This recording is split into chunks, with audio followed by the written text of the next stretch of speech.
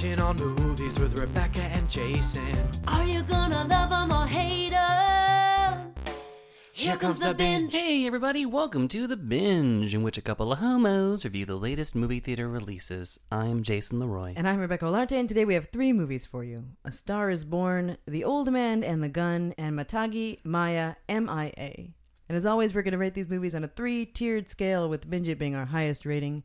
Consume in moderation means it's okay, but it's kind of meh. And send it back means... Life is too short for that mess. Jason, it's been once again a minute. How have you been?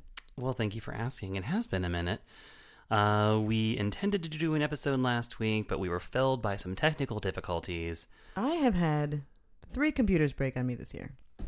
I mean, it feels like it's just you. You know, you would think. Yeah. So the first one in this year that broke was because the N and the B key weren't working. Like I would type like a word that ends in N, and like a sentence like I hate Jason. Sure. And then it would put like an N, and then it would be like a space, and there would be like 2 N's. And so I dealt with that for a really long time, and just like attached an external keyboard to my desk, and like it just didn't. I needed to get it changed, so I changed that one out. And if you Google it, it actually is an issue with the MacBook keyboards. Yeah, it's an issue with every person who hates a Jason in their life, who when they get to the end of that little word, they just hit the end so hard, like, no!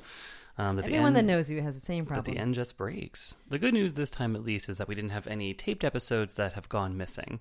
Or conveniently been informed to me had gone missing, but in fact may still exist somewhere. So that last one, I was able to hook up an external monitor. That's right. And do the last minute editing of the show, and then I traded it in for a new computer. Yes. And thank you for doing that. Without that, you all would not have heard our thoughts on whatever the hell we talked about in the last episode. When was the last one? La La Land? I don't know. It may have been. And if you remember, Rebecca and I both loved it. So what's up with me? Well, I just got back from a long weekend in New York. Right. My second cross-country flight in about 2 weeks. And you know what? I don't need more. It's not a fun thing to fly from one side of the country to the next. But I've done it a few times now, and I'm going to go ahead and take a little break. I was going to spend some time with 2 friends of the show, people who've co-hosted with us in the past, Andrew and Lindsay. Mm-hmm. Technically, I was there for Andrew's bachelor weekend, but our friend Lindsay is having a tough time right now with some health stuff, and so we greatly reduced the rate of what they had initially planned, and just kind of had this one long marathon day around Brooklyn and Manhattan. Just sort of, just having as much fun as we could. And it was, all told, a fun time. But there were some things that happened that sort of brought out a nightmare in me personally. Ooh, did someone ask you to do ketamine? No. I mean, I'm sure at a certain point in the day I would have just been like, sure. No, those are San Francisco, gay sex street fair weekend problems. That's what it was here while you were gone. It was San Francisco gay sex street fair weekend. It's true. It was fulsome, and I missed it.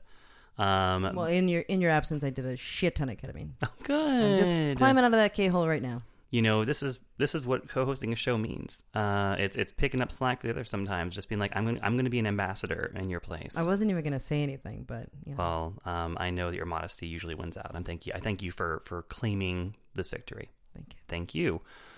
So I think things first started to go astray at karaoke, as they usually do, because my ego always gets involved. Mm-hmm. So that's when my edge first began to develop, and then it kind of went into a calm, recessed place for a while. But then at dinner, so at this point in the dinner, we had started things going around 11 o'clock Saturday morning. And then we went to a brunch, and then we went to karaoke for a few hours, and then we went to a wine and cheese tasting pairing class, and then we went to the Cubbyhole, famed lesbian bar, and then we went back into Brooklyn to go to this fancy prefix dinner. And I was seated across from a gentleman, a white gay male, such as myself, who I had met just a few hours prior, who I thought I was getting along with. And then we were talking about movies. I'm not even sure how it came up. Oh boy! But somebody was talking about Crazy Rich Asians, and he said, Well, I just think this whole representation thing really kind of just doesn't matter. I really don't think it does. I think it's just this kind of made-up thing. So, and he said this with, like, a woman sitting next to him and a woman sitting across from him, and then I was diagonal from him. And so I began to try to draw out what it was that he was saying. You're so good at that. And I try. I feel like I can imagine your response, and I'm sure it was very like, well, what makes you think that that's the case? Yeah, and I would be like, what the fuck are you talking about? Yeah, I'm like, now why would you, when you say that, what do you mean? And so measured. And he's like, well, I just mean, like, if America is like 50% white, then it makes sense that movies are going to be majority white. Like, everyone just needs to accept that there are numbers in place. It's about numbers. Oh, he's an analyst. Yeah, apparently he works in numbers. So I was like, okay, but even, he's like, let's say it's like 50% white, 20% black, 20% Hispanic. Like, let's say if it's that, then, like, of course most movies are going to be about white people. And I was like, okay, but even by the numbers that you just used, movies are not only 50% white, right? And he's like, well, yeah, but how about, like, Wonder Woman? And I'm like, what about Wonder Woman? He's like, it wasn't even that good. What? He's like, is this whole thing like, oh, woman's directing it. And he's like, I didn't think it was that good. I thought the actress who played her was bad. And it's just sort of like, okay, well, maybe the issue is that this is just not the quality. The quality just isn't there. And this motherfucker. So I'm just like sitting there and I'm like looking to like the women seated across and next to me. And like neither of them is saying a goddamn word. Ladies. And did you say ladies get information? Yeah, I was so flabbergasted. And so I just tried to like, keep just, debating him on these like sort of horrific things. And I was like, well, he's like, yeah, isn't it possible that like the reason that most directors are male, because I was like, well, for instance, women are half of all humankind, but they make up approximately like usually 5% or so of the directors of major studio movies any given calendar year. So like there are some more numbers. And he's just like, well, yeah, but isn't that possibly just because women don't want to be directors? Like, it's possible, right? It's just like having dinner with Milo? It may have been. It may have been Milo, come to think of it. Not a strong vote of confidence for Andrew's New York friends, I gotta tell you. So he is, yeah, so he's like, well, yeah, it's just like, he's like, there are jobs that attract certain, like, genders. And, oh, my God. And maybe a director is just not a job that attracts women. And, and he's like, and yeah, you have all these, like, male directors because they're making movies that people like. Oh, my God. And so they make these movies and, and then studios hire them to direct these big movies. And I was like, well, something about that. I'm like, well, here's an example of kind of the way it always happens, which is that you have men who make movies that are admitted to Sundance, and then the men who are the powerful men, the men who run Hollywood, see those men and like are like, you look like me. I'm going to hire you to come and like direct this big tent pole. I'm like, for example, there's the Colin Trevorrow example where he was at Sundance with Safety Not Guaranteed, and then he was just summoned up to direct the Jurassic Park reboot.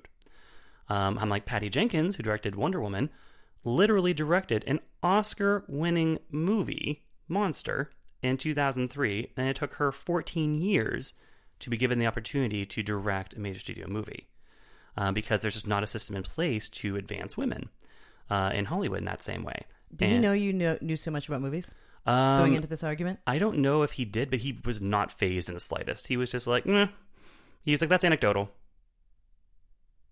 And I'm like, and the things, the assumptions you're making are not, I mean, they're assumptions. You're saying like, and they're also offensive assumptions. Wow. I'm like, yeah. And it was just, and he was like, meh. He was like, yeah, I just don't think so. And again, I'm just like looking at these women. I'm just like, are you going to say any fucking thing at all? And because it's, again, that thing where you're just like, am I overly sensitive? I think this came up in one of our things a few episodes ago where I'm just like, is it me? No, it's not, Jason. Well, because it even came up in like, I fought with a coworker at TIFF this year over this movie that I thought was like super, super offensive. You had a TIFF? I had a TIFF at TIFF. I had a TIFF. It's this movie called Papi Chulo. That. Oh, right. Yeah. That is about, this, wealthy white man in LA who, hires a Mexican day laborer and then pressures him into a series of romantic situations. And to me was like a wildly misconceived story that never acknowledges the power imbalance, never acknowledges the vulnerability of an undocumented Mexican day labor. Jesus Christ. Is it a comedy? It's plays out like romantic comedy. Oh my God. And the Mexican day, it's horrifying. And I watched it with a coworker, and then he walked out of it and texted our whole group thread and was like, Papi Chulo is fantastic. Well, you were standing next to him? I was seated behind him. And I was like, oh, and then he's like, oh, what'd you think? And this guy happens to be Puerto Rican. And so and I was like, ooh, I'm like, I didn't really like it. He's like, why? And I was like racist, and he walked away. Exactly. I was like, I kind of felt like a Me Too story that was being framed as like a whimsical romantic comedy. And he's like, what the fuck are you talking about? And I just like break down. I'm like, well, it's this, and this power imbalance, and there's the day laborer doesn't speak English, and he's basically taken as like this like weird romantic captive for a series of days, and and he was like, you're crazy, and you're looking for something to be angry about, and the fact that I am Latino and you are white, and you're telling me that this is offensive toward Latinos is rich. Wow. Guys, I'll be the judge of that. You like to be clear. You're like, I am the judge on that. Judge matters. You're like, don't ask Soul. She doesn't count. I think that, you know what? It's funny. He just treated you like a woman. So welcome to the revolution. Like, you think it's you. You're doubting yourself. You think you're being hysterical and oversensitive. # believe women and Jason. And that's why Amy Schumer got arrested today. Exactly. Thanks, Ames. Yeah. It's an ugly world out there, isn't it? It's tough. And you know who made me this way? You.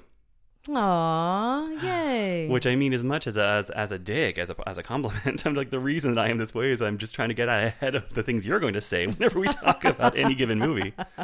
And you're furiously setting Twitter every day to figure out what that's going to be. So it's really a vicious cycle. It really is. But yeah, no, I mean, I stand by those points of view. But man, it's not. Sometimes you wish you could just be this person who's just like, oh yeah, it's just an easy good time. I'd always rather be upset than look stupid. Yeah, no, that's interesting. It's interesting dichotomy between being aware and by stupid, I mean, stupid. Not empathetic and not human, but really stupid. Also stupid. Yeah, it's tough. So how did you get out of that? What happened with the rest of the night? So you slept together. Yeah, and so we had a wild night. Like I won't that lie. Was a meet cute. The thought did cross my mind that like there's only one way to like end this well. But no, I think somebody came over and sat down next to us, and then the conversation just moved to a different direction. And then I kind of like, I still just want to be so respectful. And so I kind of like later was like, hey, like no hard feelings. Like I really, appreciate that we were able to have a debate and go back and forth. And he's just kind of looking at me like, okay, sure. And then Andrew went to him later and was like, so what was up with that conversation you and Jason were having? And the guy was like, oh, I don't know. I just like to be contrary. It was Milo. What a fucking asshole. It was tough. It was tough. And it was super unpleasant. And then from there we just like went to another bar that's allegedly owned by Bill Murray's son, and then yet to another bar, Metropolitan, a gay bar in Brooklyn, and that is where I just turned into like a screaming mess because it was just nice. It's a thing where you're drinking for, at that point I've been drinking for about 12 solid hours, and like in all these like all the various like sort of stimuli that I had been absorbing throughout the day had just like reached this like boiling point. And then I became unpleasant on Andrew's big day. Oh no, how unpleasant is unpleasant? Oh, I was just everything I said, I was screaming. And yeah, okay, I know what that is. Yeah. And basically what had happened was we were there with Andrew and his sister Emily, and then I had a friend of mine show up because I was like, oh, I'm in this bar around the corner from your place, come see us. So he shows up, and seeing this guy who was an outsider to this whole day I had just had, and also a guy who I know completely out of it, it was such a release for me that in that moment I was like, I have a whole day's worth of stuff that I need to tell this guy just happened. And also to like, just kind of like regain my equilibrium somehow after spending this whole day with people I don't really know. And so I just commenced to scream at this guy all the things that happened during Andrew's bachelor party day in front of Andrew. And it was poor form. And so the next day I apologized, and he made fun of me for wearing the Where's Waldo shirt that I'm wearing right now. Yeah, you really are wearing it. So it was all told just a long weekend, but a lot of great memories were made from it. That probably sounds disingenuous after what I've just said, but no, it was a good time. And you were just being contrary. Apparently. And then he's going to be getting married out here in just a few weeks, and I will have to see all those people again. Oh, nice! Is that conversation guy going to be here? Oh yeah. Want me to bring you in? Bring him around. You want to be there dressed as a shrub in the background of the wedding? Like that shrub's inching closer and closer. It's beating that guy. Anyway, so that's what's up with me. Rebecca, what's up with you? Oh, not much. Where to even start? Nothing really. Where to start? Nowhere. With literally anything. I don't have anything. So one of the movies that I was able to see before the technical mishap was the Sisters Brothers with John C. Reilly. This would have been on last week's episode. Wow, that was just a week ago. Isn't that crazy? Well, I guess it would have been 2 weeks ago that I saw it, right? No, a week ago. You saw it last Monday. Yeah, that's time. I was like, in 2014, right? Is that what I mean? Joaquin Phoenix, John C. Reilly, who else is in it? Oh, Jake Gyllenhaal, Riz Ahmed. And it was a shame that we didn't get to review it because I really enjoyed that movie. Yeah. That was a shocker. It's an aggressive, violent, vulgar movie. Yeah. That's also beautiful. Yeah. And that really, really takes you on a ride in a way that I feel like movies haven't in a while. And maybe it's like it's a feeling that I associate more with being younger, of really having no idea what's going to happen, not playing that game where you're going to guess what happens next very much. And maybe that's also a quality of the characters, that you kind of get sucked in a way where you're not kind of observing it so much. Riz Ahmed is a beautiful man. He is a beautiful man who is so captivating when he speaks in this movie. Yeah. No, he is. Yeah, I was surprised that you liked this as much as you did. I think our friend Ingu did as well. I think she posted about her own surprise that she enjoyed it as much as she did. Do you want to give the listeners a little taste of what it's about? So you have the Sisters Brothers, which is Joaquin Phoenix and John C. Reilly, and they're two brothers who are basically like mercenary, assassin type cowboys in the Old West. And Gold Rush era. They're sent by their boss to go capture this guy, and they just kind of do transactional work, right? Like go find someone and kill them. And they work with Jake Gyllenhaal's character, who kind of is like the reconnaissance. He goes ahead, he like finds the subject, and so that's kind of where you start out with them going on this new caper, and they're trying to find the character who is Riz Ahmed, and they're not exactly sure why. And then you're sort of taken into the perspective of Jake Gyllenhaal's experience with him, and they form this friendship, and it turns out that his character has this incredible money-making scheme, and that's why their boss wants them to get him. And it's a bit of a shootout. It's a bit of a story of brothers, of family, of unexpected friendships.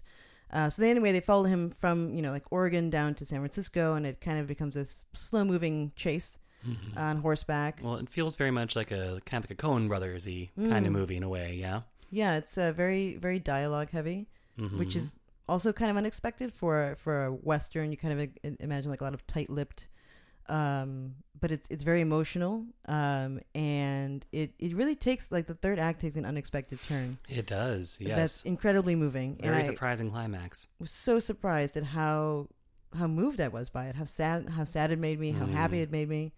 There's some really graphic scenes. There are. I feel like it's not graphic in like a Quentin Tarantino explosive way. It's not really gratuitous. It just kind of is hard hitting at times, and just kind of keeps the audience on their toes, and kind of perks you up a little, like, oh my god, and that's what happened to some people, and for me that's what happened when Carol Kane came out in the final act. That made the whole movie for me. It's directed by Jacques Audiard. It's his first English language film. He's a French director who's won the Palme d'Or in the past for a movie called Dupin. And I would say, like, my one thing watching it was I just thought that maybe he isn't quite conversant in the rhythms of English language humor.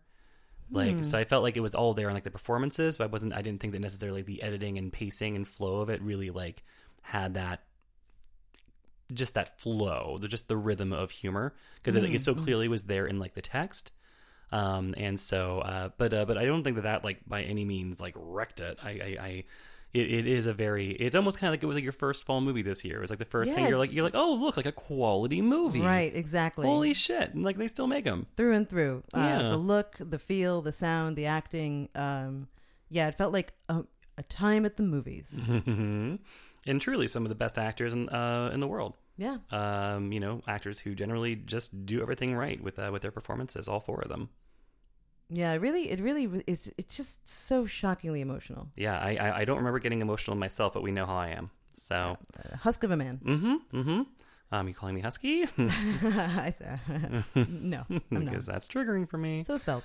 So that is, guys, that would have been our pick of the week last week. The Sisters Brothers. Rebecca, it is her favorite film of the fall so far, fair to say. Yeah, definitely. And also first.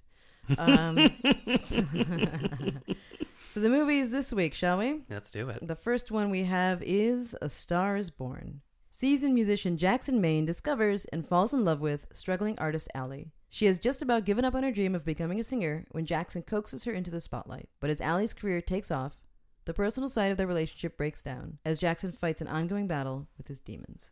Let's just get this right out of the way. This movie stars Lady Gaga. This movie is, I guess, a musical. This movie is a remake of classic cinema, so I'm just gonna hand the reins over to you, Jason. Oh no! This is the only other one you've seen this week. I know. No, I'll have things to say. I'll chime in. So yeah, probably is definitely one of the most anticipated movies of the year. No. Try again. So yeah, this is a movie that I saw at TIFF, and I think we were all super super excited to see it. And because I think there's any time that there is a pop star or anyone like that tries something new, there's just that kind of very intense curiosity to be like, how did they do? Because yes, did Lady Gaga come into this movie already a Golden Globe winning actress? Sure. For what? Does American Horror Story Hotel? Oh, Does any reasonable person think she deserved to win that Golden Globe? And that she didn't just win it because the Hollywood Foreign Press are a bunch of star-fucking sycophants.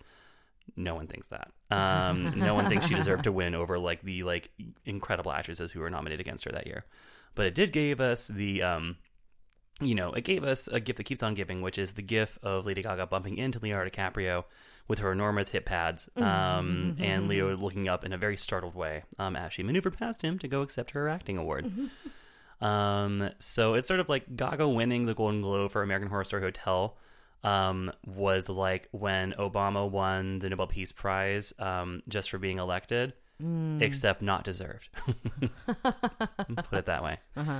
And then she kind of stopped acting for some time. And I think we all had a sense that she had the ability, because every time she was on SNL, she would usually be in some sketches, and she had a very basic kind of presence that came through when she was on screen. So, and this was going to be just like a big, meaty leading role. And cut to Tobias Funke. You can just taste those meaty leading man parts in my mouth right now. That was Gaga out there looking for work. So as you mentioned, this is the 4th Star is Born. Wow. Yeah, I know. The first one was in the 30s, starring Janet Gaynor and Frederick March, and it was actually one of the writing credits on it was Dorothy Parker. That is how old it is. Then in the 50s, we had the Judy Garland version, which is the best version. Then in the 70s, we had the Barbra Streisand version, which no one in the right mind likes. Is that Chris Christopherson? And your idol in all things masculinity, Mr. Christopherson. And now we have this one. So, and I think, this one is more of a continuation of the 70s one than any. You're like, absolutely. I was just going to say that. Because like that one, it takes place very much in like the modern music scene, or what was the modern music scene in the 70s. And, we have these, sort of a country rock singer and then a pop star. And we have the dynamic of, the guy is famous, and then he sort of discovers this ingenue, and then lifts her up into the world of celebrity, and she becomes super famous and takes off like a rocket, while he begins to decline and crumble in large part due to substance issues. But this one, I think what it brings to the table is, for one, I think Bradley Cooper's direction. Interesting. I think he has a great eye. He really I feel like his direction is very electric. It feels like it's you're always aware of like the camera moving, but not in a distracting way. You can he really does a lot of tight close-ups. And it has this kind of charge to it. The whole thing, I think, has a charge to it. So I'm going to steal this from somebody. I had just watched a movie and they described the direction of the movie as very immersive, and I noticed that in this one as well. Especially in the scenes where they're like on stage, it's very like first person POV feeling, and the camera is like, when it's not there, it's you're in the room with these people. Yes, you're moving through spaces with these people. Yes, I would agree. So I think he has a great touch in that sense. I think it really feels like it was made with like an insider's understanding of what it means to be famous right now. Because Bradley Cooper is one of the most famous actors in the world and has been for a while, and of course Gaga is Gaga, and so I feel like it's not a movie that keeps the audience at a distance from sort of like the realities of being inside the fame machine or the fame monster, as Gaga might put it. So don't. So I think it has those things going for it. Do you want to jump in with anything at this point?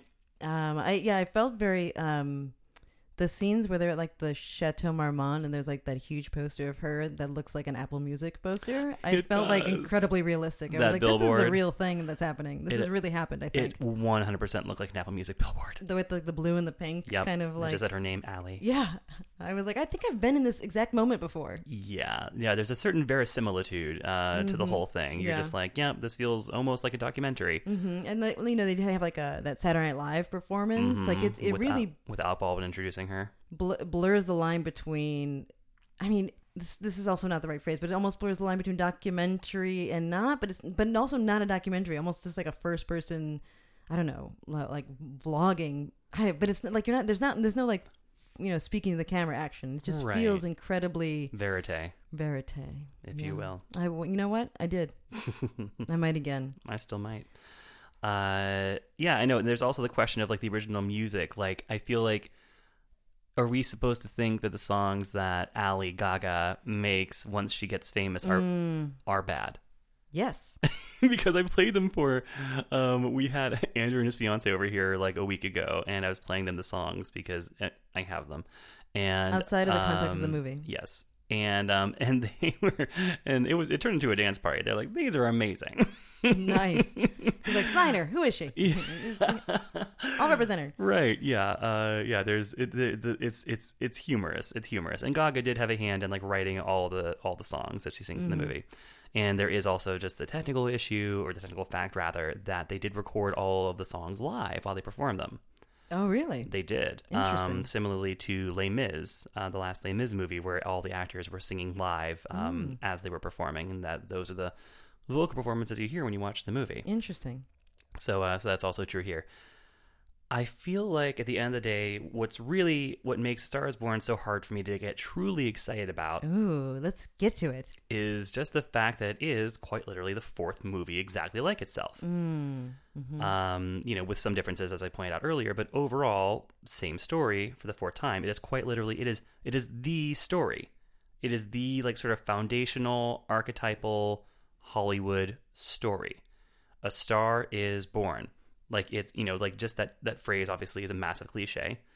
But it's cliche for a reason, because it's been the Lexus of so many movies dating back to the literal beginnings of Hollywood. So, and I don't know that this movie ultimately did much with that, other than just sort of faithfully recounted it, and tried to tell it with a bit more sort of emotional realism than we've had in the past.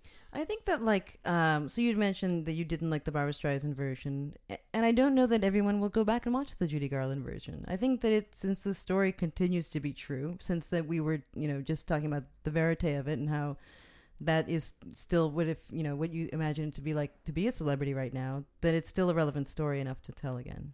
It'd be interesting to see it in non-white not American point of view. Right. Well, I think. and we do know that initially Beyonce was attached to play the character. I'm sorry, what? Yeah, Beyonce was attached to play this character at one point. Clint Eastwood was going to direct it.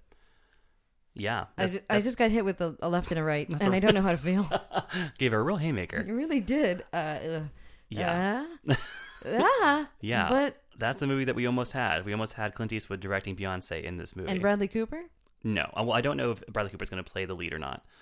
But yeah, no, that was like in the works at one point, like being reported on in the trades. Fuck, I hate this movie now.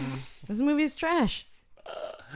Wow. But that's the thing though, like even though The Star is Born, even though this actual story of Star is Born is unique to the Star is Born movies in terms of, this sort of like this one's going up and one's going down, like there have been a million other movies that are also about stars being born. So that's what I mean, is I'm saying like this is like the one that kind of started it all in a way. It's a story that gets told and retold and retold and retold in every culture, in every conceivable way, in every circumstance, in every setting. And I just don't know that this ultimately brings that much new or fresh to it to make it truly like commendable. It does bring to it great acting. I thought. I was very surprised. By both? By what? The acting? Yeah, by both leads acting. Oh yeah, by both leads acting. I was prepared to hate this movie, and I spent a good part of it hating this movie in spite of myself. And I basically this felt to me like Trump's America's La La Land. The aesthetics, this music. I mean, it was hard to watch. Wow. Yeah, really. You came in Knives Out. I'm sorry, it's true. And then by the end of it, I was completely sold on the story, sold on their chemistry, sold on just the humanity of it, and I loved it. Who knew? I mean, the best song in the movie is LCD Sound System by far. Oh, sure. And I will point out, Trump's America comment aside, that it's not in Trump's America that Bradley Cooper would meet Lady Gaga in a drag bar. He's not like, it's not the most, I felt like that drag bar scene was like, I don't know, the least you could do. Maybe it's not their fault that the people in my viewing laughed in ways that I didn't feel like were on our side. Interesting. You didn't think they were, and it was the press screener. So who knows? You're like, Nick LaSalle was chortling really, in a way that I found derisive. I don't know. It just felt like it didn't feel inclusive of the drag scene. I don't know. Something about it felt very like checking a box. Huh. Yeah. Well, I mean, I think it's checking a box in the sense that it's acknowledging Gaga's sort of origin story as having come up through drag bars and having been, like kind of, just the massive piece of her fan base that is queer and, that she's been a drag icon before anyone even knew who she was. And it should be pointed out, Rebecca would not know this, that there were two famous RuPaul's Drag Race alumni that star in this scene in the film, Shangela and Willem. And they are both very funny, and they bring them back later on in the movie too, to show Allie's character FaceTiming with them while she's on the road. And I do also think in this scene, Lady Gaga makes quite a splash in her first full song. She does. Performing La Vie en Rose, the Edith Piaf song, with these magnificent Piaf brows, these pencil brows, and singing live and sounding her voice in this movie is beyond. Like, it's just so strong and rich and clear and deep at every moment. And it's all the more remarkable that it sounds that great that she was singing live the whole time. But so that's actually my favorite scene in the whole movie. Are you crying right now? Wow. It's all downhill after that scene for me.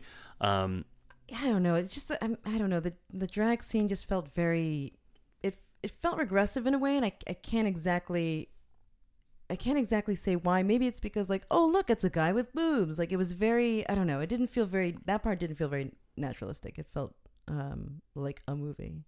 And they also have Dave Chappelle playing a magical Negro. He is there, and he is there to impart wisdom about sobriety. That's true. I think that I feel like, I don't know, I'll vouch for the drag scene just as somebody who goes to drag bars like 5 times a week. That it felt authentic to me. There is that sense of, I like the idea of taking this Bradley Cooper character who is, this kind of country rock superstar, which politically to me is unclear. Because if he was just a country singer, that'd be one thing. But it's almost like he is meant to be an update of like a Chris Christopherson type of kind of like like an outlaw country, just not what we understand today when we think about like Brad Paisley, or, Blake Shelton. Yeah, Blake Shelton was the only like analog I could make in my head of who he was kind of closest to in the world. But it seemed like, it was meant to be more of almost like a roots rock thing than a country thing. Yeah, we're like George Thorogood type situation. Sure. Some Johnny Cash in there. It felt very much like a throwback to that kind of thing, but he was like, is he like Creed? But he was dressed like he was in like the Eagles or something. Yeah. So just a kind of Americana country rock thing, and having him go into her turf, in the drag bar, and I don't think at any point, I think he makes a point to not ever be like, who? And like point at like drag queens or be like, what is that?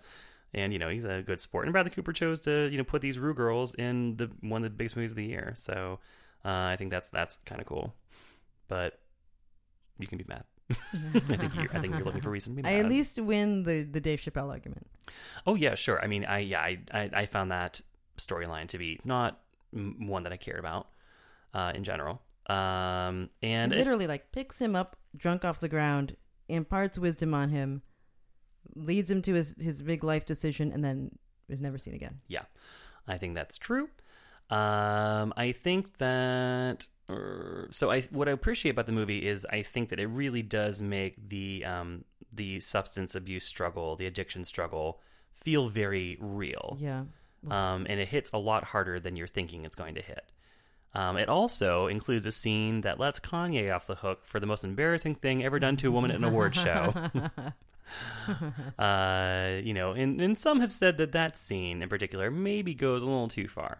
It goes into like sort of like almost camp territory. Yeah, a bit. But I will say the way that scene unfolds, the way that it's shot, and like that kind of like that like static shot where you just like see this thing start to happen. You're like, oh boy. For characters, I thought for sure at that point, I think I was just getting to the cusp of giving a fuck about and not completely hating. I was cringing. I think that's when things started to take a turn for me, and I was like, oh, these are people.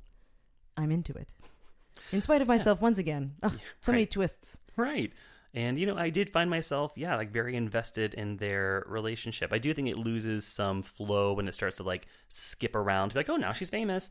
And, oh, now he's a wreck. And, I think that it's funny that you said the second half is where you liked it more, because I feel like the first half is stronger in a lot of ways, or at least like it kind of like as it's doing its exposition, setting things up, the touch kind of works. And then in the end, it just kind of is like jumping from sort of like milestone to milestone without a lot of connective tissue.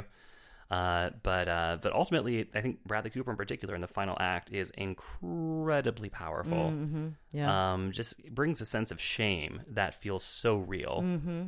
And you and I know what we're talking about here. It's real. We're ashamed people. And Gaga is good. Her final scene is also, I'm guessing, going to be her Oscar clip. What do you think? Oh, absolutely. Absolutely. Were you choked up watching that? No. Yes. Did you really? Yeah. Oh. I hate myself. Wow, so this really took you on a journey. Like, I know. You went in there just like, I'm gonna give this the hardest slam ever given any movie. It's been a weird week, and there's just some, I don't know. One day we'll find the movie that makes you cry too. I mean, I hope so. So did you actually like any of the music in this movie? Yeah, LCD sound system. Any of the original music in the movie performed by Gaga or Bradley Cooper? No, I did not. What did you think of Bradley Cooper's new speaking voice? How did that happen? I mean, apparently he trained really hard to like bring his voice down to full octave for this whole movie. So the Sam Elliott winds up sounding like Sam Elliott, who's also in the movie. I liked it. Yeah, it's something. Yeah, no, I like it too. Yeah, he really commits. What Oscars, if any, do you think this movie should be nominated for? Ooh, maybe best director. I'm pausing. You just see her face, guys. It's taking me on a ride. Oof. I don't know. People's Choice. They pulled back on that, didn't they? comes from the people.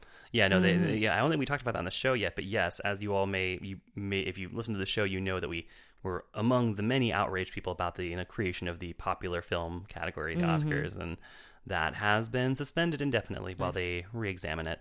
All those letters you wrote. Yes. But your first instinct was to say director. It was, yeah. Yeah. So how about you? Yeah, no, I mean, I think that, I'm trying to think if there's like a should versus will. Like, I think that it will be nominated for picture. It could very well be nominated for director. I think it likely will be nominated for best actor and for best actress. I think no supporting. Actor I can see too. Yeah. I don't think screenplay. I could see it being considered for like cinematography, maybe for like editing. I think certainly that's enough. Original song is certainly where it stands the best chance of winning. Yeah, the piano one. For either, well, I think you mean the song at the end. Yeah. No. The song she performs, her second last performance. Oh, right. Yeah, that's a good one too. And there's also Shallow, the song that everyone first heard from this movie with Gaga's infamous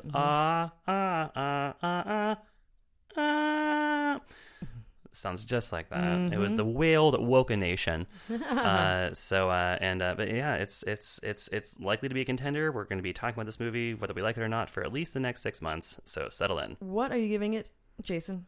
I would say that for me, I feel comfortable giving it a consume moderation. Yeah, same. Okay, because even though it won you over, you still think I might say binge it. I'm Really? gonna say binge it. Yeah, I hate myself. I don't know what I'm saying. Oh my god, this is a moment. I know. I'm gonna go with it. Wow. Just gotta let go and let Gaga. There you go. A Star Is Born is rated R for language throughout, some sexuality, nudity, and substance abuse. And that brings us to our second movie of the week, The Old Man and the Gun, which is our pick of the week. At the age of 70, Forrest Tucker makes an audacious escape from San Quentin, conducting an unprecedented string of heists that confound authorities and enchant the public. Wrapped up in the pursuit are Detective John Hunt, who becomes captivated with Forrest's commitment to his craft, and a woman who loves him in spite of his chosen profession.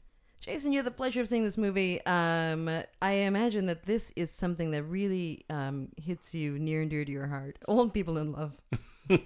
Texas, robbery. It's all my buttons. Charmers. Yeah. No, I was fully. This movie had my number. It did. Sissy Spacek. I mean, that's the one piece of the movie that truly did have my number. Oh my god. And she's been calling. She's been ringing off the hook. It's been crazy. Yeah, this is a movie that I saw at TIFF. It made my top 10 of TIFF. This past TIFF. Yeah, just this past TIFF. And it's a movie that I didn't expect to like charm me off my feet the way that it did. It is directed by David Lowery, who did Ain't the Body Saints, A Ghost Story, and the Pete's Dragon remake. Lovely. Yes. And apparently it's something that he had been working on since he brought his first movie, Ain't the Body Saints, to Sundance.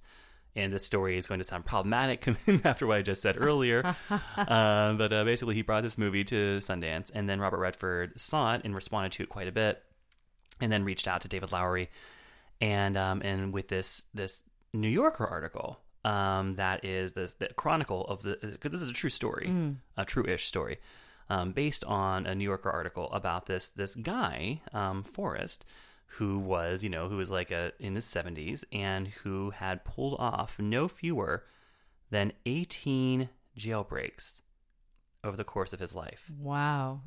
Man, you talk about white privilege. I know. Wow. I know.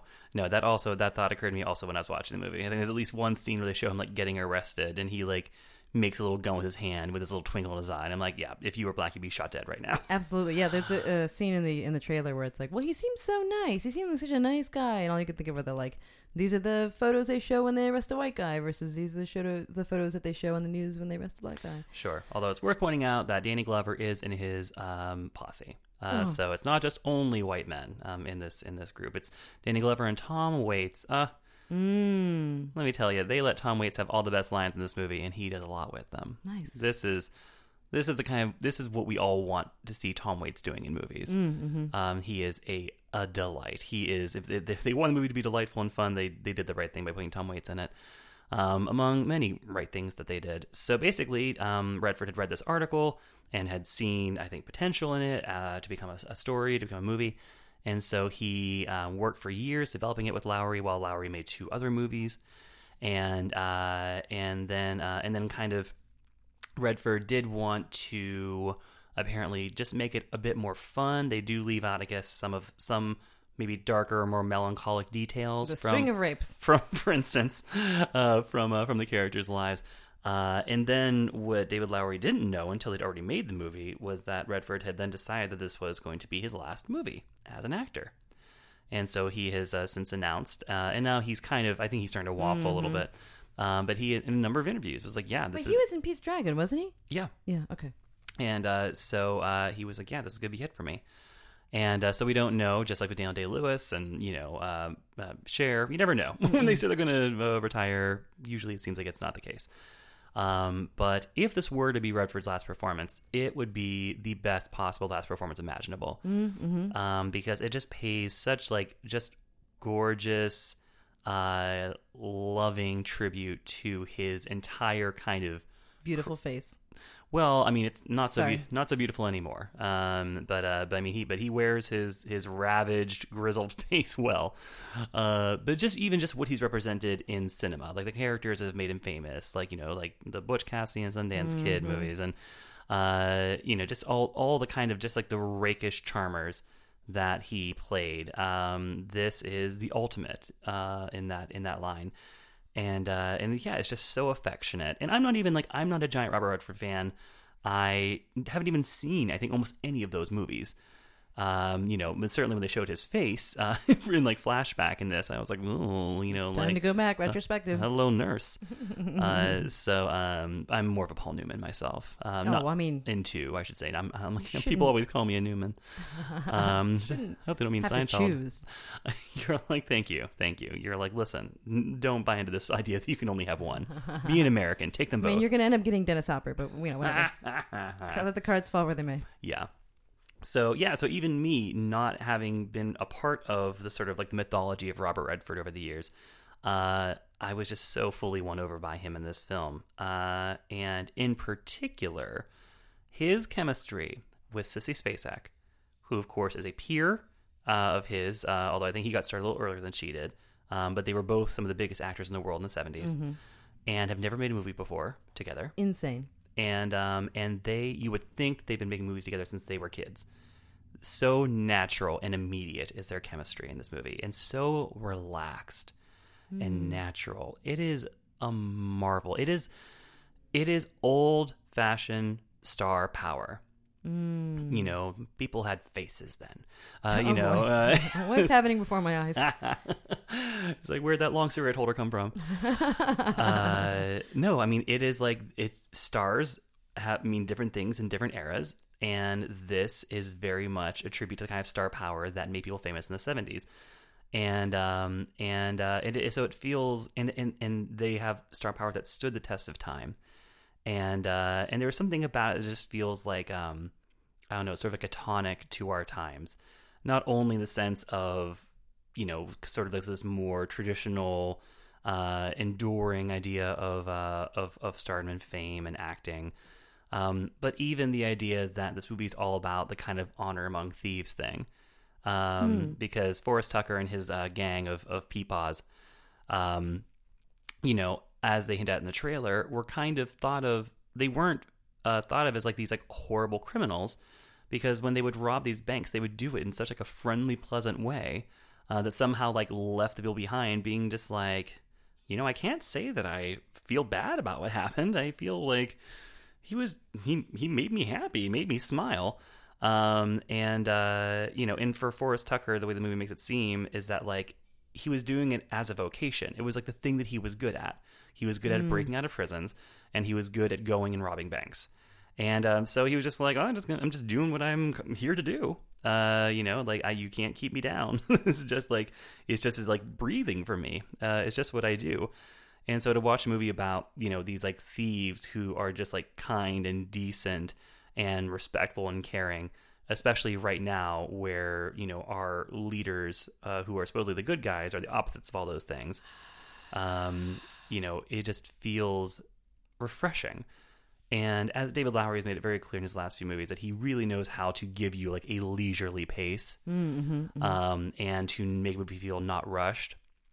And but he's never done it to a really enjoyable effect before, because Ain't the Body Saints and Ghost Story were both very kind of like somber, and then Pete's Dragon also was very somber. But this one it's just a charmer. It's a full-on delight. Like, I watched this movie smiling, like, from beginning to end. It just fully took me by surprise. It's just the best kind of throwback to, like, New Hollywood from the 70s, in a way that Star is Born doesn't quite get. So it's kind of funny that we're doing them back-to-back. I feel like it would be a good doubleheader if you started off with the Sisters Brothers and then ended with The Old Man and the Gun. Yeah, I could see them both working together as well. You gotta go in that order, though. You can't go backwards. Right. But no, at the end of the day, it's a movie that lives and dies with Redford's performance. So, although it's funny, I think I just saw today Mick LaSalle said about this movie, he was like, Redford's remarkable here, but without his performance, there's just not much going on. And then I flashed back to one of our San Francisco Films Critics Circle voting meetings a few years back when we were debating giving Best Actress to Isabelle Huppert for Elle, and somebody said like, well, but if it wasn't her playing the part, then why would we? Oh no, it's because I think we were voting for Elle for Best Foreign Language Film. I think that was the issue. And this guy was like, well, but if it wasn't her in the part, then we it wouldn't be as good of a movie. And Mick LaSalle was like, well, I have some good news for you. In every print of this movie that will ever exist or be seen, she's going to be in it. And so it was just like scalding Mick LaSalle shade.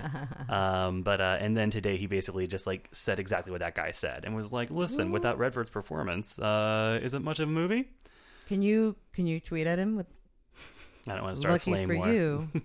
right. In every print of this movie, Redford will always be playing that part. So you're a good guy. Until we use deepfakes to replace him. They gotcha.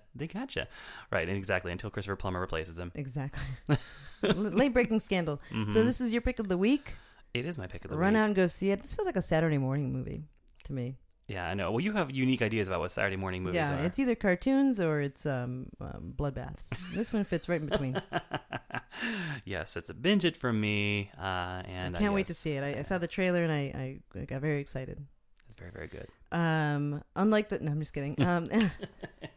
The next movie is a little bit out of the first three kind of have a similar autumnal... autumnal...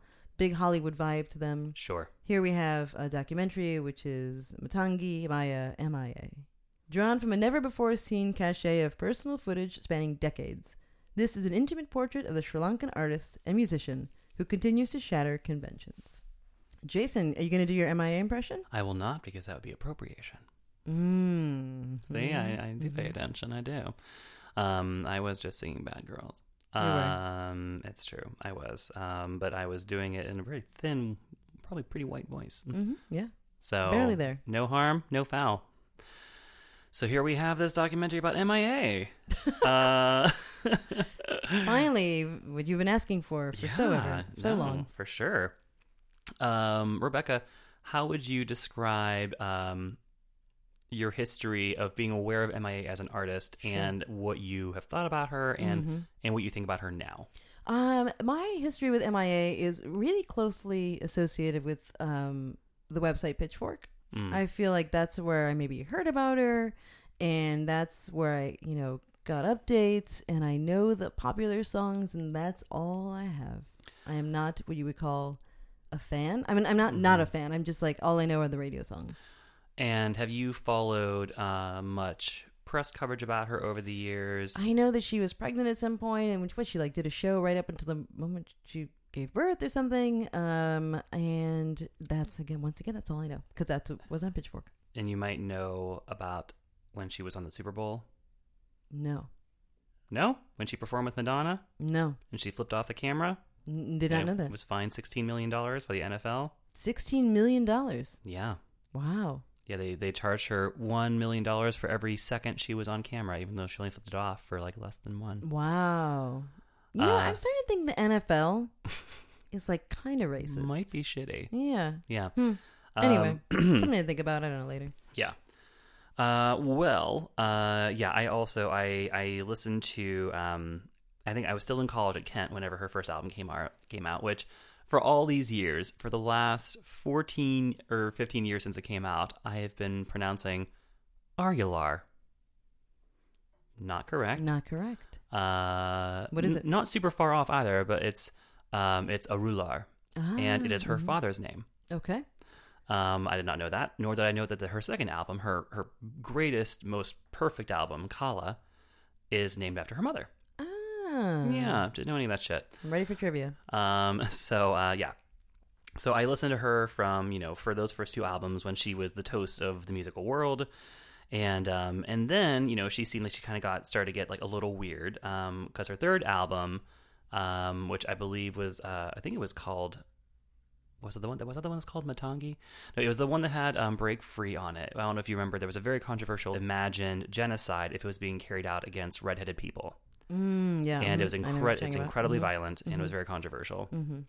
And so that album kind of broke from the more kind of accessible, sort of clubby kind of vibes of the first two albums. And then that seemed to really just make her fall out of favor. Around the same time, she was getting a lot of very negative press coverage because she is Sri Lankan, she is Tamil, and she always made a point to comment about that in interviews, and she sang about it in her songs. And in the late aughts, we were not where we are now, and she kind of got crucified for being like sort of like some dumb woman. Who kept trying to bring politics into what she did, and what she was always dinged for was not sounding articulate, not sounding eloquent, sounding uninformed. And there are, when you watch this documentary, your blood will boil at some of these things. Like there's like a interview where she went on Real Time with Bill Maher. No, first mistake. Yeah, and she's like the featured interview at the beginning, and she is like talking about the civil war in Sri Lanka and the way that the Tamils are being murdered by the government, and he's like, for somebody who's Sri Lankan, you sure don't sound like it, huh? huh? And she just kind of is like looking at him, and she's like, oh yeah, and he's like, and she's like, well, if any other person, if she's like, well, that's because I'm the Sri Lankan sitting across from you right now.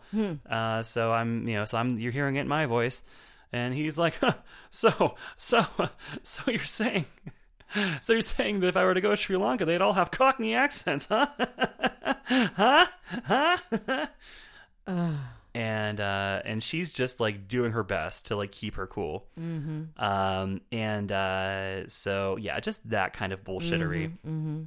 And then, like, the most notorious one that comes up in this movie, Lynn Hirschberg profiled her for the New York Times Magazine, and just basically wrote, like, the New York Times has a particular style of like understated shade, where they use little details to make someone sound like a total fucking idiot, and the whole article was called something like "Radical Chic." And basically was like, oh yeah, M.I.A. is full of shit. She's just doing this for like posturing. And there's like the most notorious line that like burned down the internet that day. Was like, there's a line where she's like, I guess I'm kind of a radical and revolutionary. She said as she took a bite from a truffle fry. And then M.I.A. back then we wouldn't call it this, but today we would say she clapped back. By producing audio of the interview, in which it's made clear that Lynn Hirschberg ordered the truffle fries and put them in front of her. Oh, shit. Yes. Wow. Internet, that probably happened like days later too, not like immediately. Yeah. Yeah, it's been a tough road for her. And then there was she was chosen by Madonna to come and do a guest verse along with Nicki Minaj on a single called "Gimme All Your Lovin'." That came out around the time that Madonna performed the Super Bowl, and then she brought Nicki and M.I.A. to the Super Bowl halftime show to perform the song with her. And M.I.A. flipped off the camera as she delivered the line, "I don't give a shit." And they chronicle this in excruciating detail in this movie, to the point where, like, they have cameras, like the camera is rolling in her dressing room while she's still in her like celebratory mode, and she's like, oh, it's so funny that, you know, she's like, oh, I did that for Madonna because like all these NFL assholes are just like talking to her like she's nothing and telling her what to do and telling her what to wear. And she's like, I get to say the things that she can't say because she's Madonna, so she's not allowed to say that, so I'm going to be the one who says it for her. And and then you see like some like white man come in with his face blurred, and he's like, yeah, hi, I'm with the NFL. And she's like, yeah, hi. And he's like, we need to talk about this, and like shoves a middle finger in her face. Oh no. And we're like, ooh, we're watching it start right now. Oh shit. So it's stuff like that. And so I think what this movie does is, so basically M.I.A. has kind of been written off over the last 8 years. She's fallen out of favor. And, you know, and she's been people talk about her almost like she's like not quite Azealia Banks level. But yeah, that she's like, oh, like she's not represented herself well. She's made musical choices that people don't like or understand. She had the whole Super Bowl moment. You know, and she made a comment recently, apparently, that I didn't realize until I was reading about this movie. She was asked about Beyonce's Super Bowl performance, and you know, like holding the Black Power fist and everything, and M.I.A. kind of like diminished it a little bit and was like, well, she's like, it's not really politically risky though, is it? To speak out for Black people in America. That's not like a risk. Like, that's a pretty safe choice to make. And she's like, you know, for me as like a British Tamil to be trying to draw attention to an ongoing genocide in my country against my people, that is being actively snuffed out by the government of my country. You know, she's like, it's just a different thing. And then everyone's like, we're done with you forever. You're done. Because it made it seem like she was diminishing Black Lives Matter. You can't diminish Beyonce is the thing, but I mean, at the same time, kind of has a point. Yeah, no, I mean, she kind of does. As a Black person in America is a little safer than. Yeah, no. I mean, still not great. No need to like cut ranks. To pit them against each but other. Yeah, you can understand that she's frustrated at the treatment she's received. Yeah, no, absolutely. So the thing that I was reminded of most watching this movie is how women in particular, in the public eye, are made to seem like crazy people when they do things that look to us like acting out, and we don't find out any of the backstory. And then much later we find out what's going on. Is this going to end up in a story about Lindsay Lohan? I mean, probably. Okay. I mean, listen, she was trying to protect those kids. I don't even know the story, but I love that. Oh, did you really not see this? No. When she attacks what appears to be like a homeless family. And starts yelling at them that like, are you trafficking these children, and you're a disgrace to Arabic culture, and like it's and then she gets punched in the face. When did this happen? This happened like a few days ago. Oh shit, no. Yeah. So my girlfriend was just telling me it was something else. I feel like it was something else about Lindsay Lohan, and we were just watching a stand up, one of those like short stand up specials on Netflix. They're really good. Oh yeah. They go through like 5 at a time, and this one guy was like.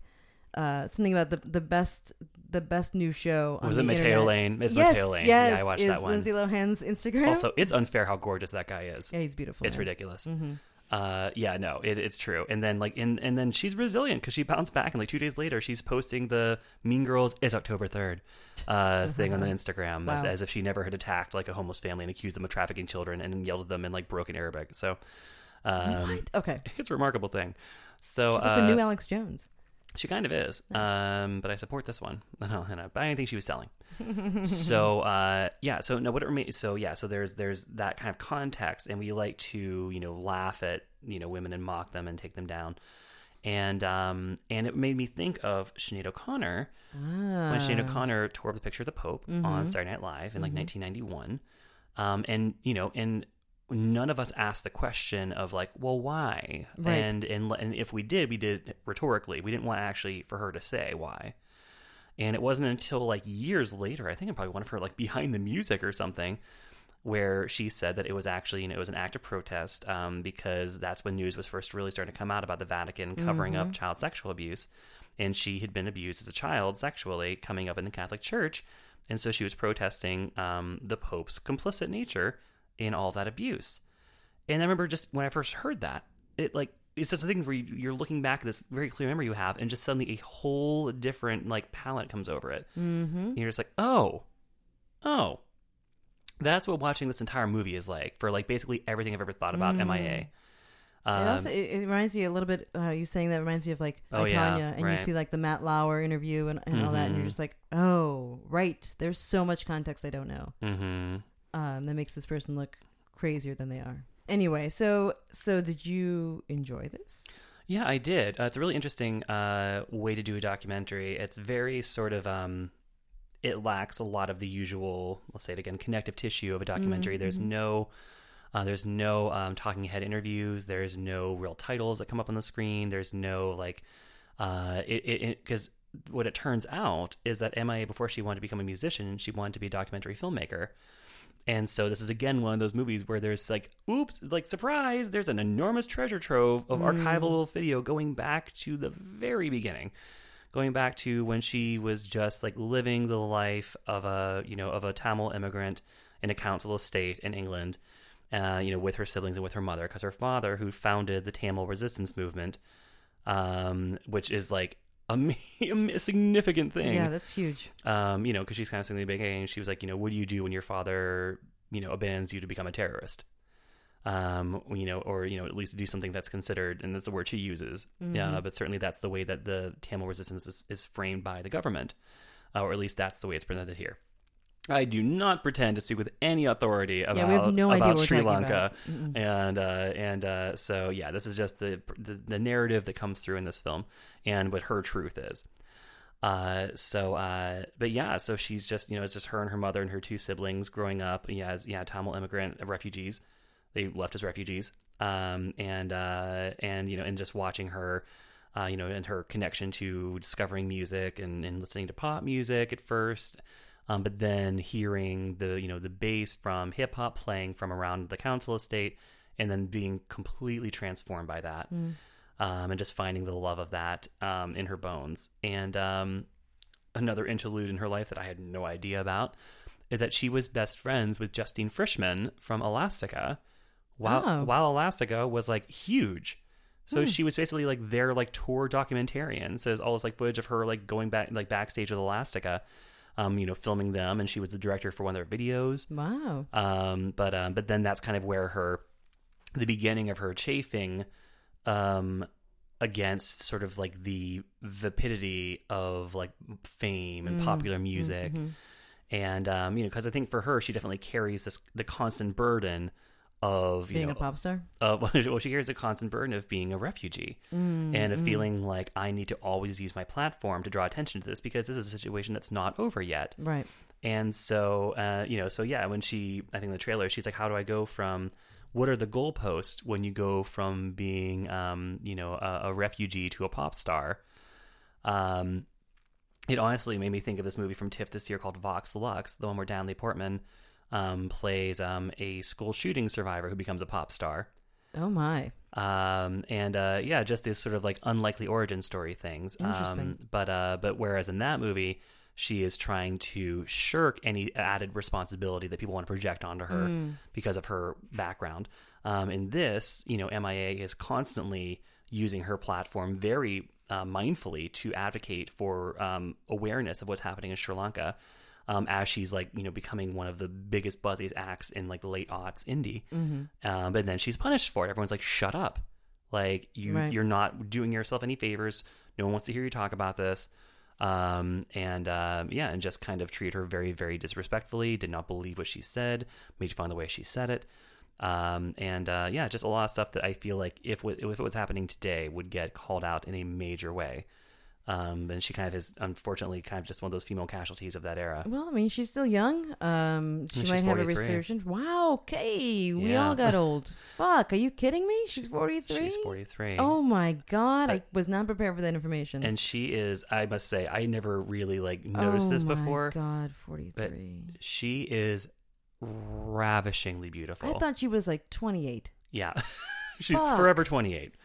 Yeah, no, because when you think back that, I'm not. No, I will not. Elastica was the mid-90s. I didn't know that either. I was confused about it at the time. when you said it, I didn't believe you. I was going to let you finish your little thought out. You're like, it's like you mean the kills. So what are you going to get this one, Jason? This one's a binge it for me. Oh, shit. I really feel like, so even though it doesn't have, it's not, your traditional sort of, bio documentary, it's interesting because it just doesn't follow the usual path. It's not telling a usual story. And so it almost is less about M.I.A, the woman, the myth, than it is just this examination of her very unique path. And like how somebody who comes from, who is a refugee, somebody who comes from a situation like Sri Lanka, any sort of situation where awareness needs to be paid and, where there needs to be advocacy done, how does that person handle that when they become a public figure? And and like, when do you speak up? How do you speak up? No, it's really incredible. I wouldn't say, I think it probably leaves a lot of questions unanswered in terms of, or like they come so close to showing you the very beginning. They showed the very beginning of that famous performance she did when she was like 9 months pregnant. And she was rapping on stage with like Jay-Z and someone else, I can't remember who. And maybe Kanye, I don't know. And it was just like, it was in that era where we had a lot of like badass 9 months pregnant women doing things like that. Like when Amy Poehler did the Palin rap on SNL. And M.I.A is up there doing Paper Planes. They showed the very beginning of that, and then they cut to horrifying footage of like what's happening in Sri Lanka. Awesome. To be like, well, this is basically what tore her away. Right. From being able to just like, oh, I guess I should enjoy being famous. And then she's like, oh, just kidding. Like the Civil War is now worse than ever. And here I am like being expected to like go and do these like photo shoots and interviews and like promote my album. And then I want to talk about this. And everyone's like, why are you talking about that? No one cares. Just be fun. So it's very interesting stuff. Yes. And I think it's worth seeing whether you're a fan or not. There's interesting stuff here. It's unrated, but it would probably be R for language and violent images. That one really touched you. You are really feeling her pain. I am. Yeah. This one's really got you. I feel like, yeah, because I feel like I did go with everyone else and just kind of write her off.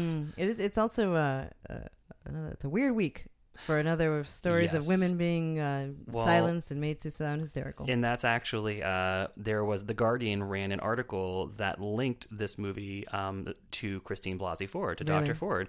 And, and then it was like, this is about women not being believed. Mm-hmm. And, and then like Vulture wrote their own thing, like referencing the Guardian thing. And like it said like believing women and the gaslighting of M.I.A was like the headline. Interesting. So, it's interesting stuff. And I feel like, like I, Tanya, you walk away from this movie feeling like, oh, we owe her an apology. Like, we really let her down. Well, we'll get on that. Now that you don't have to write about to the Academy anymore about the right. People's Choice Award, you can start writing letters about Next this. cause found. That is it. Thank you so much for listening to this week's episode of The Binge. Be sure to subscribe on your podcast app. Jason is on Twitter at XSFaggage. I'm at Fight Balance. Thank you so much for listening. Bye, guys. Bye-bye. Binging on movies with Rebecca and Jason. You made it to the end, that's amazing. There goes the binge.